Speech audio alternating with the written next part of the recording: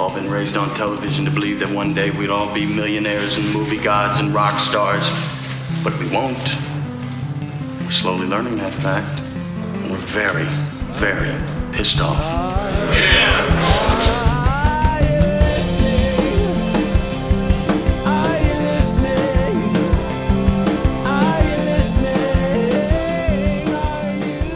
Oh, ladies and gentlemen, I have a staggering truth to reveal to you all.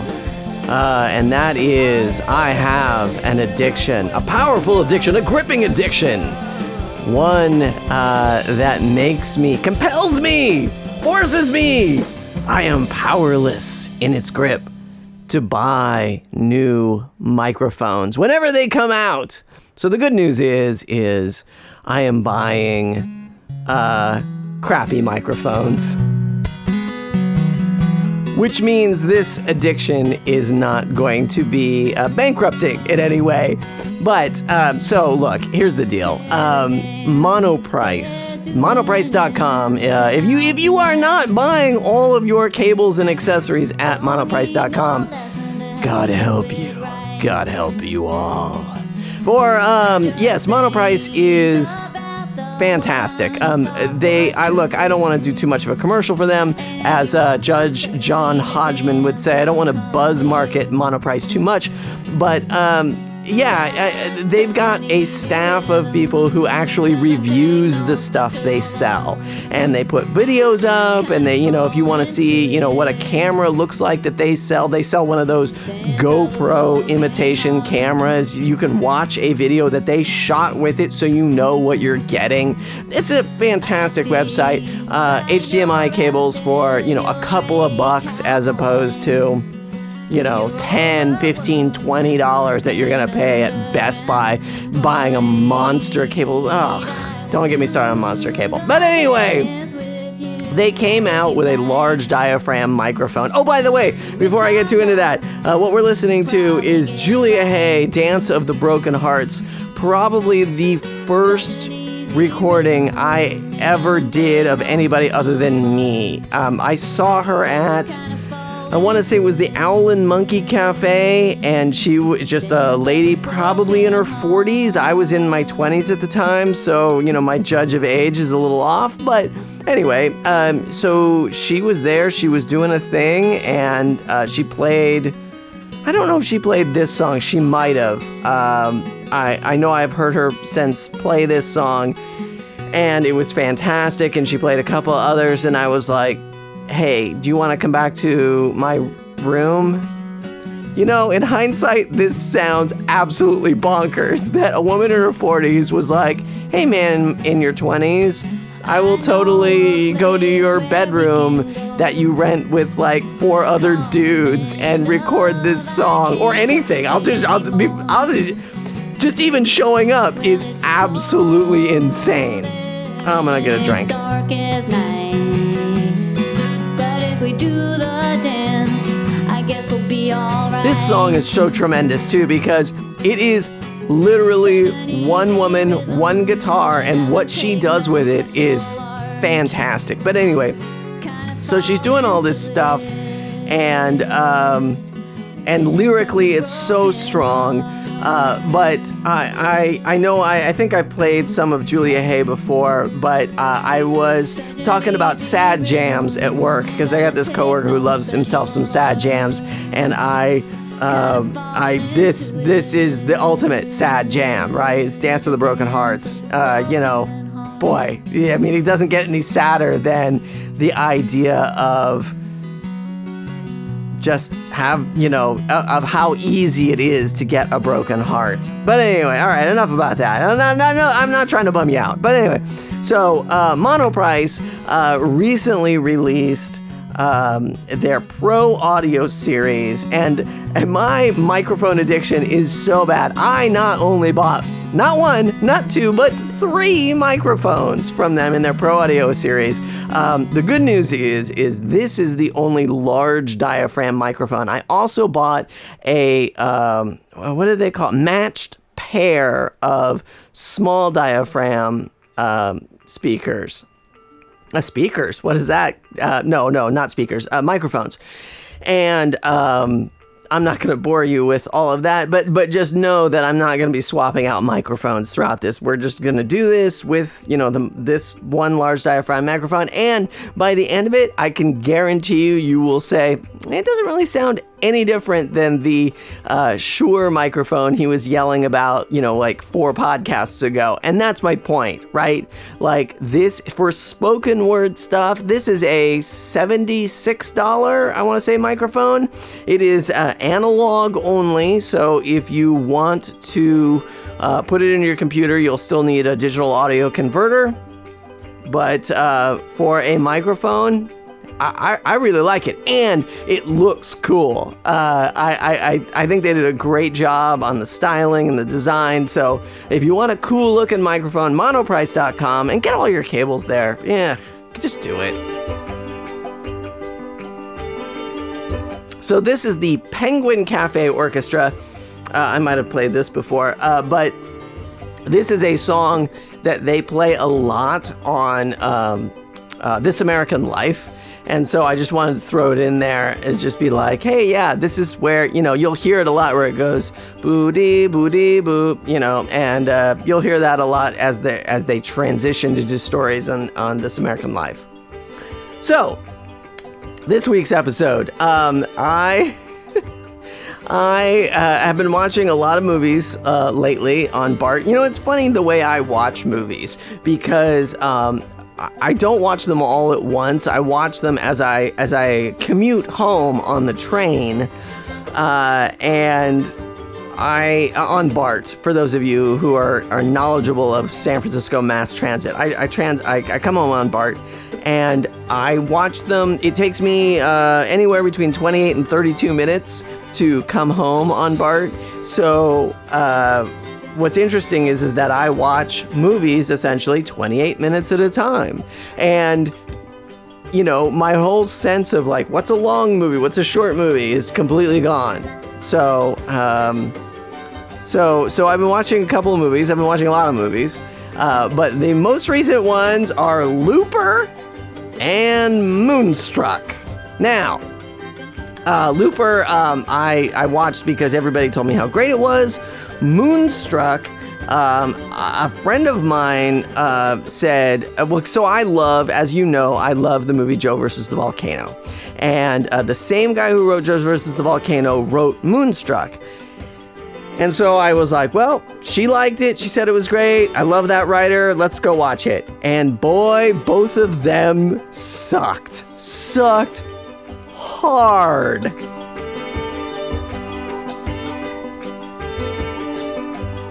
So, I like this. This is a nice jam, right? Like, just, hey, man, we're just mellowing out. We're having a little chamomile. We're listening to some Penguin Cafe Orchestra.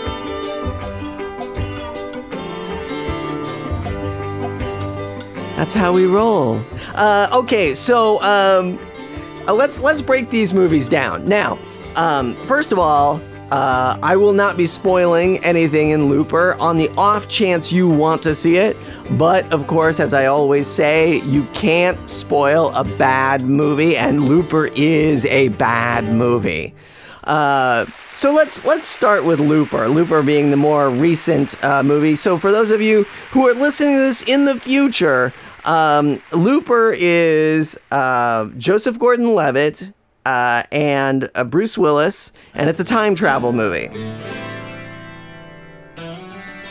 Oh my goodness. David Lee Roth and his solo album, Skyscraper. My goodness. If you like David Lee Roth at all, do yourself a favor. Get yourself Skyscraper. Maybe one of the most underrated solo albums of all time. And this is a real tour de force of, not Stevie Ray Vaughan. Oh, shoot. I'll remember his name. He's that really awesome guitar player. Anyway, yeah, Good Times is the name of the song. So anyway, yeah, Looper. Okay, so you know, as I have been yelling about movies, all I want is for you to set up your world and be true to that world and support it. And, you know, I'll buy anything that you want to sell me as long as it's true to that world, well, guess what, Looper? You're gonna have to try a little harder because, okay, so, oh boy, here we go. Let me see if I can explain this movie to you. All right, so first of all, here's what we have to be clear about. The movie takes place in 2 times, right? Joseph Gordon-Levitt's time and Bruce Willis's time. And they're both in the future to our time. So let's just be clear and just say, like, Joseph Gordon-Levitt is going to be the present. All right? Let's just do that. And then Bruce Willis can be the future. Okay. So in the future, they say, the first thing that they say is, in the future, bodies are impossible to dispose of. Okay, they don't tell you why. I'm assuming there's recycling. Green has gotten out of control. Political correctness is off the charts. Okay, it's like, hey, is that body decomposable? Yes, it's a body. Of course it's decomposable. Well, he's wearing plastic. He's got a plastic jacket. I don't think that's biodegradable. Well, okay, I can take the jacket off of him. Can I just dump the body here? Well, all right, you take the jacket off, I suppose but, I don't know. This is my break. I'm on break. I can't answer your question no more. I'm on break. I have no idea what that accent was. Anyway, so, okay, fine. You don't want to tell me why bodies are impossible to dispense of? All right, that's fine. All right, I'm with you. I'll buy into that. Except for the fact that we see later on in the movie that people can be shot in the future. So, okay. So the way they dispense of bodies in the future is they take a person. They put him in a straitjacket. They put a bag over their head, struggling the entire time. It's not like these people are knocked out. Like, these people are fighting, and they stuff him in a time machine, blast him back to the past, in which Joseph Gordon-Levitt is standing there with a shotgun, or as a blunderbuss, as they call them, even though a blunderbuss is a sort of, 16th century shotgun. Either they have you know what they are. They're the ones with the big flared ends. They look like funnels, and that's because whenever you had to fire them, you had to pack them yourself. And so you had to pour the shot in. And so, why would you pour shot into like 2 tiny little nozzles? No, you want it in a big funnel and just dump that shit in there. So anyway, so Joseph Gordon-Levitt has this blunderbuss, and he's standing there. He's got a bed sheet down on the ground. The body shows up. He shoots it with the blunderbuss. Person is dead. Oh my God! Not only do they have a straitjacket on, they have a straitjacket on full of silver that he then rips open the back, collects all the silver out of, and then that's, his payment. Boy, this is way too complicated. I'm talking good times. Yes, sir. These people who do this assassination are called loopers. And the reason why they're called loopers is because at some point during their employment, they have to kill themselves. Okay, don't know why that has to be. Why do these people have to die at all? What, so you close the loop on ratting them out to the police? Well, guess what? In both timelines, the mob controls the police. So that's not an issue. And why do you have to kill you? Why can't somebody else kill you? Why can't I just, because there's lots of loopers. Why, and you know what you look like, or you think you know what you look like in the future. Why do I have to kill me? Why can't somebody else kill me? Anyway, Ooh, a little Cop Shoot Cop. This was back in my Atlantic Records internship days. I got this album for free, and I always liked this song. So here it is, Cop Shoot Cop, $10 bill. Okay, so now I have to kill me, and then I get a big payday. Now I get paid in gold. I don't get paid in silver, I get paid in gold. Now, here's the other thing is these people don't seem like they're living great lives. Oh, yeah, that's the other thing, is Joseph Gordon-Levitt, he's doing this whole expositional explanation in voiceover, and he says, so at some point you gotta kill they send you back to you, and you gotta kill you, and that's why we're called loopers. And his entire explanation as to why anyone would take this job is, those loopers, they're not long-term planners. Okay, now, hold on a second here. Joseph, you are a looper. You are calling yourself not a good long-term planner. We see that there's poverty on the streets, but it's not like they said, like, hey, man, abject poverty, at least we're not that, these people are fighting on the streets. Like, there's none of that. It's just like, I guess we're just short-sighted. I guess we're just dummies. Da, da, da.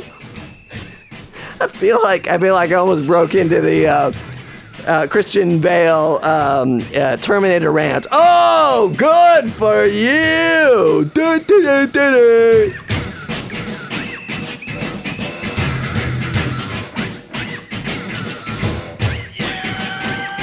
Boy, and then why kill? Again, let's get back to this other topic of why kill the assassins.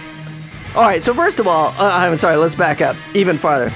They can clearly kill people in the future. Kill them, stuff them in the time machine, send them back. Because, the other crazy thing is Joseph Gordon-Levitt doesn't even dispose of the bodies. He just kills them. And then he shoots this dude in the chest and then walks away. And then somebody else comes and, gets him and, cleans up his shit. And then, so, okay.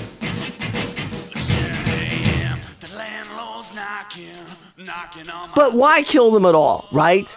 Because, it's not like they're going to rat them out at any point. And in fact, one of the nice things that we actually see is Joseph Gordon-Levitt getting older and then becoming Bruce Willis. And then Bruce Willis, has a shitty wig and then he starts to lose his hair. And we see the progression of Bruce Willis getting older and he's doing crazy mob shit. Right? Crazy mob shit. And if you had a valuable asset like that, why would you kill him? Okay.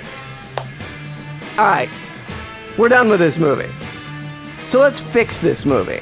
Right? So one of the podcasts I really love is How Did This Get Made? And they are always looking for segment ideas, and they have a bit on their forum about, hey, recommend a new segment for our show. So I said 5-minute movie makeover. Let's, because what I feel like is most studios, Dispatch, the band Dispatch, the song The General. Boy, this song has such a powerful hook. I challenge you. You can actually, I think you can download this song at ugtv.org in the music section. I know we featured it at one point. I'm not sure it's available for download. Hopefully I'll fix that before this episode goes live. But anyway, so let's do 5-minute movie makeover. All right? What if a studio exec and a movie maker sat down for 5 minutes and really thought this movie out, I bet you we could have helped it a lot. So let's ditch the idea that you have to kill yourself, right? So, but let's say, for instance, that somebody in the future decided to kill all the loopers. And let's just say by accident, Joseph Gordon-Levitt had to kill his future self. And let's just say that the bag wasn't on the head, right? Like, let's just say, they just came in, they popped in, blammo, dead. Or maybe, even better, let's just say he was on the cleaning crew. Maybe they always come through dead, and he just cleans them up. And then this live person comes in, and he realizes it's him. And then the two of them have to figure out what happened. Yeah, that's a much better movie. Hey, Internet, you're welcome. Wait, let's do that again. You're welcome. That's right, I'm having a little bit of wine this evening. And by a little bit, I mean a lot. One by one, they stepped back and not a word was said. And the old general was left with his own words echoing in his head. He then prepared to fight. All right, here comes the chorus. Seen the others, and I have discovered that this fight is not worth fighting. Oh, come on. How can this band not have been more popular? Jiminy Christmas. Anyway, and you can get this song on Pandora. So if you want to search for Dispatch and The General, I know it popped up on my Pandora the other day. Okay, so enough Looper. God damn. I will say the ending of Looper is really good, but it doesn't make up for how shitty the rest of that movie is. Oh, and you get to see Piper Perabo naked? Good Lord.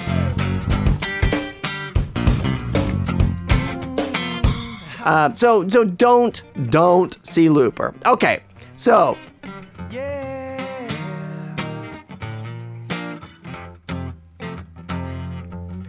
Moonstruck.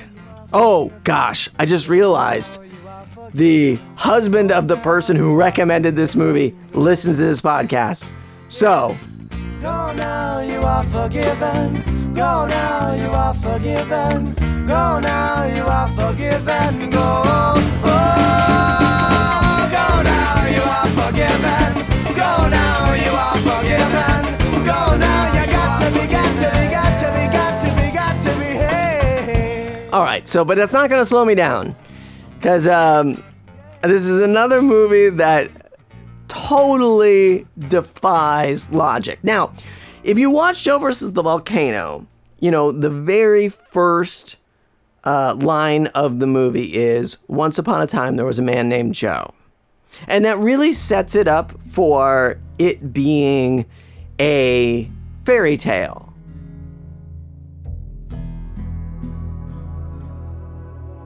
Oh, Katie Lang. This was off of an album. I think it was called Ingenue. This is one of, in my collection, a perfect album. Beginning to end, not a dud song in the bunch. And I'm not a Katie Langer. She did a lot of country stuff that I don't care about. Oh, I love this glass. I just love doing that. It's so great. Not a dud in the bunch, and I really didn't know her. She got, ironically speaking though, she got the Grammy for Best New Artist because of this album.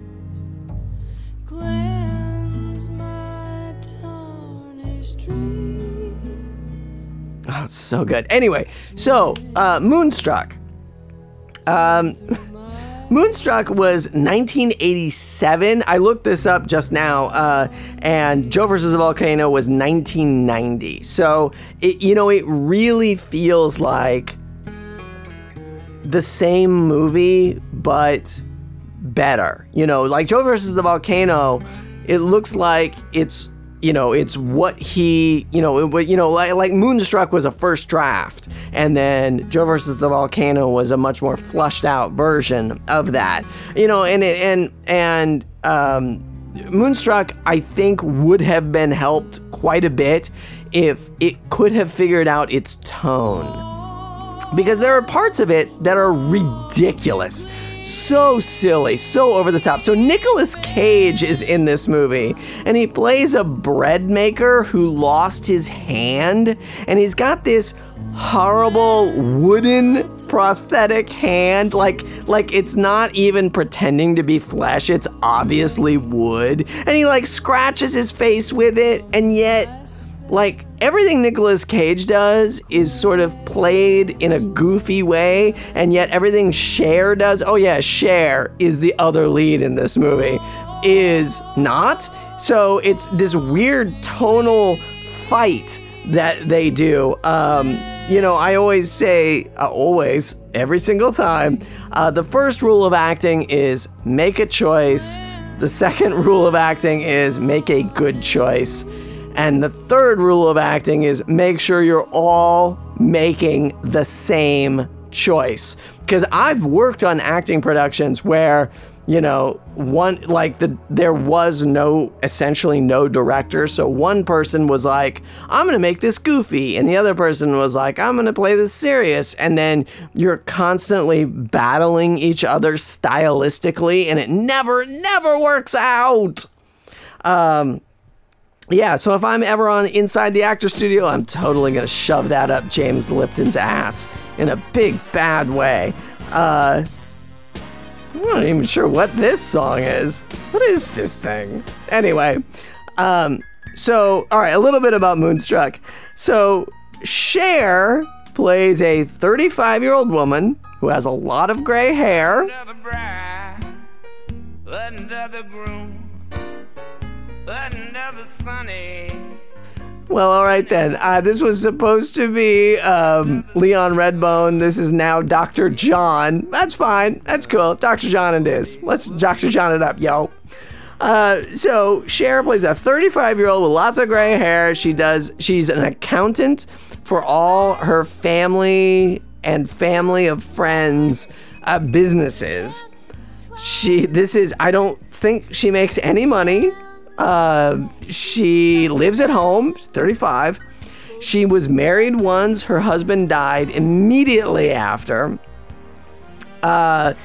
She gets proposed to the night her fiance, once she proposes, the night her fiance is going to fly to his mother's deathbed. And she insists that they get married a month from now.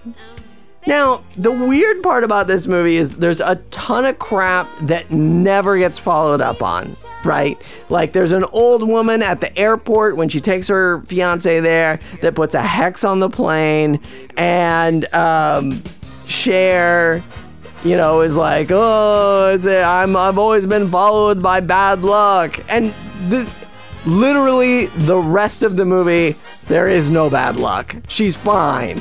You know, she winds up falling in love with Nicolas Cage. Don't really think that's bad luck. There's this whole thing with the moon, where the moon comes out and it's like 20 times larger than any other moon you've ever seen. And then, like, there's that fat Italian. Oh my God, everybody Cher knows in this movie is Italian. Like, apparently in this filmic version of New York, everyone's Italian. There's no non-Italian people in this movie. And except for Nicolas Cage, who is supposed to be Italian and is not. God damn, this movie makes no sense. Yeah, so Nicolas Cage is the brother of her fiance. So the fiance, right before he gets on his plane flight, says, "Hey." Yeah, let's pretend he talks like that. It's not anywhere near what he sounds like, but let's just, "Hey." I'm not sure what Cher's name is. Let's go with Georgina. "Hey, Georgina. Hey, what's the matter for you? I need my brother to be at my wedding. Here's a phone number." The accent I am doing now, not any better or worse than what they do in the movie. "Georgina, my brother He needs to be at my wedding. Take this number and go talk to him. He must be there. And so she goes, she talks to Nicolas Cage, and Nicolas Cage, it does this whole rant about how, all right, forget that. I can't even explain why he lost his hand or all the monkey business that went into that. It's so dumb, it doesn't even matter.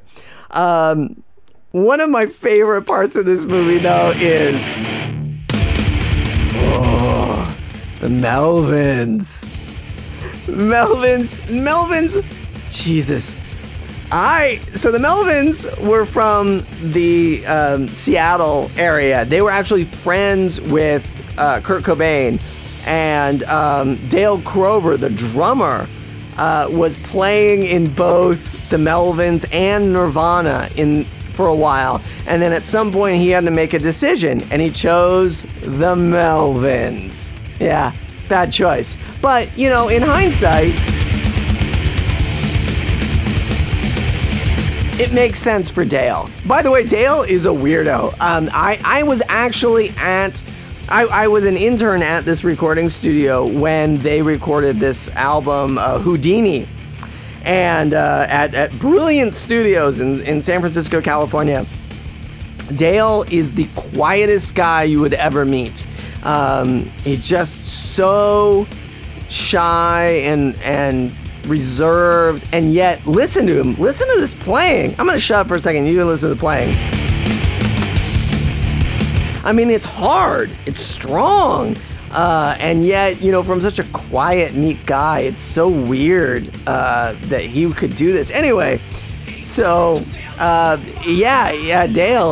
Oh, yeah, anyway, in Dale's defense, he picked the Melvins because the Melvins were actually doing much better. If you want to go back and listen to Nirvana's Bleach, you know, that album was not very commercially approachable. You know, it wasn't like, you know, Smells Like Teen Spirit. It was like this.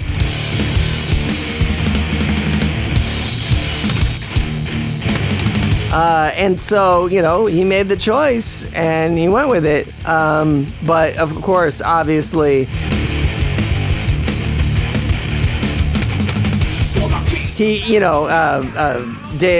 Grohl is sitting on millions of dollars where, you know, Dale is not. But anyway, so my favorite part of the movie is, you know, and it's not really my favorite, but it just dates this movie and solidifies it in its time frame.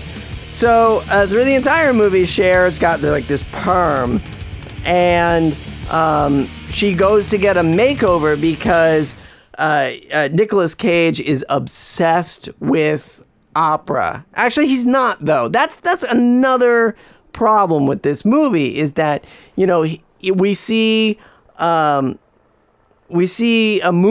opera poster on his wall, and then he says it a couple of times, but it's not like he's really obsessed with it. It's just sort of like, oh yeah, and then it just sort of pops out of nowhere. He's like, oh, I gotta take you to the theater. Oh, here's Frente. So I just grabbed a Frente song off of their Atlantic Records. Again, when I was an intern at Atlantic Records, I thought Frente was great. They, of course, did Bizarre Love Triangle, the cover of that made them a big hit. Anyway, so Cher goes through this big makeover. She gets the gray, you know, colored, and so it's dark, and they're her regular hair color. But she's in it, and, you know, she's going through the whole makeover montage, as she will, and, you know, they straighten her hair out, and I'm like, oh, this will be great. This will be a great juxtaposition between, you know, permed Cher and straight-haired hair, you know, because we all remember, I think that's the vision of Cher that we remember is her on the Sonny and Cher show, where it was just like straight, parted in the middle, Marsha Brady style.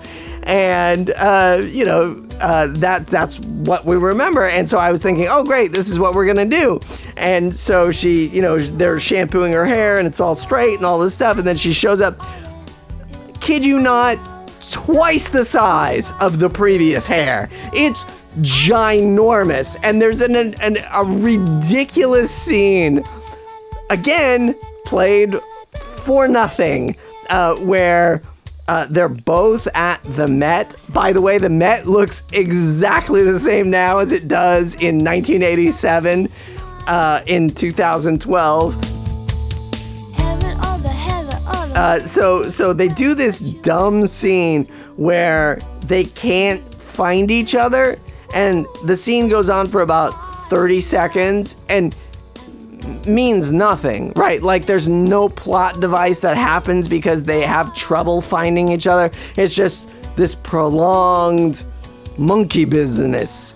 Hey, we're talking a monkey business. Oh, fuck it. Let's just do the rest of this in that shitty Italian accent of Moonstruck.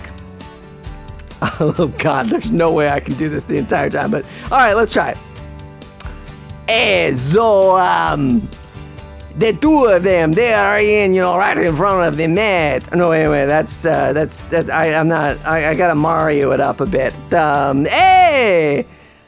What's the fun matter for you, right? Nicolas Cage, he's looking for what's her name? The Cher, and she is like, I cannot find him, and he's like, hey. Meanwhile, they are both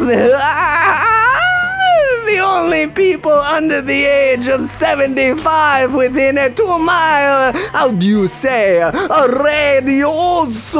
Yeah, that's right. I can't do that. That's ridiculous. Yes, they're the youngest people by a huge margin, and she's got Stewie head, like Stewie from the Family Guy. She's got this enormous football head, and he's staring at the back of her, but he can't see the front of her, so he's like, da, da, da, da, da. There it is again. I don't know. Hey, I don't know. Who is this lady with the big football head? I cannot place her. Yeah. It's like, and then 30 seconds goes by, and they're like, oh, hey, it's you. No, you want to go in? Nah. No. Oh, this movie makes me so angry. Okay, so, this is Cub. So, this is the song New York City. Was later covered by They Might Be Giants. I love the heck out of this song. Actually, I hate to say it, but the They Might Be Giants version is better. It's significantly better. But, this is a great, story of They Might Be Giants heard Cub play this song, and they were like, hey, we need to cover that. And we need to make this band our opening act. And so they toured around the country with Cub as the opening act. So I really respect those guys for doing that because, it's one thing to just say oh yeah, we should cover that song, but it's another to be like, hey, these kids are great and we should support them. So other than these two crappy movies that I've watched, so all right, we should leave you with some recommendations. So I've been watching Young Justice, which is basically the teenage version of the Justice League, and you know how much I love the Justice League, so, we don't need to go into that. I have been watching, I'm not done with it, but I figure it's, not gonna be any big surprise, is The Suicide Kings. And, So that's Jay Moore. As you know, I listen to Jay Moore's podcast, and it's Jay Moore, Christopher Walken, and the guy who plays Billy from 6 Feet Under, and and David Galecki is in it as well. It's if you like thriller, suspense movies, well, do yourself a favor. Watch that. Watch Suicide Kings. I really, really enjoy it. Richard March. So, breathing, now I'm seeing love again through eyes of our. So this is again from the old Lawton House, where I recorded Julia Hay recordings. Richard, you go back a couple of podcasts, you can listen to me talk about Richard. Richard decided at the tender age of, I don't know how old Richard is, 44, 45, something like that. He's older than me. Decided to join the Peace Corps. Yeah. I mean, I really feel like the Peace Corps is a young man's game, but Richard decided, fuck it, I'm divorced. This music thing ain't working out. And sooner or later you fall apart. Find your one step closer to whole. Wasted time. And so he said, I'm just gonna join the Peace Corps. And he's got his farewell concert at Glen Park Station coming up next weekend. And I'm not sure of anything at this point, but I know it's gonna be sad just because I just think the world of Richard, and I think he's super talented, and yet, it never worked out. And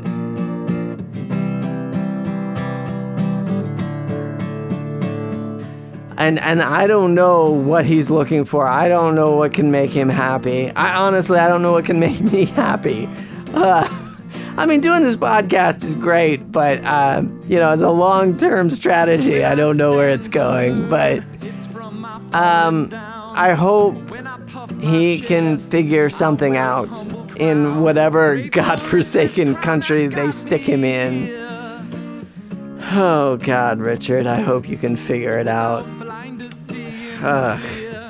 So, it was funny. The other day, I went down to San Jose, and I saw a friend's band play, and I spoke to a friend of mine from high school, and we were both sort of going through the same thing of like, pathway through this tunnel, no one makes it through this one alone. And he was just like, I don't feel like the cool guy. I feel like somebody's dad. And, this was the guy who had all the long hair and just, seemed, like the ultimate rock and roller. And now he's a, married dad of 2 girls. And it was funny because I just unloaded all my problems on him. And he was like, yeah, I got that. And I got 2 kids. It was like, oh, yeah, that's a good point. Oh gosh, I'm so sorry, everybody. Like, all these podcasts start out so hopeful, and then by the end of it, it's just me crying in my beer. It's like, oh God. Well, oh come on, I gotta do something hopeful. All right. I tell you what, I'm going to post on Thankful Project right after we get off of this. So go start your other Thankful Projects. Go be better. Go be happy. It's not this bad, but this podcast is my own sort of therapy. And thank you for indulging me. So, from me, from the music of Bright Brown, for brighter days upon the horizon, Let's do this one more time. Till then!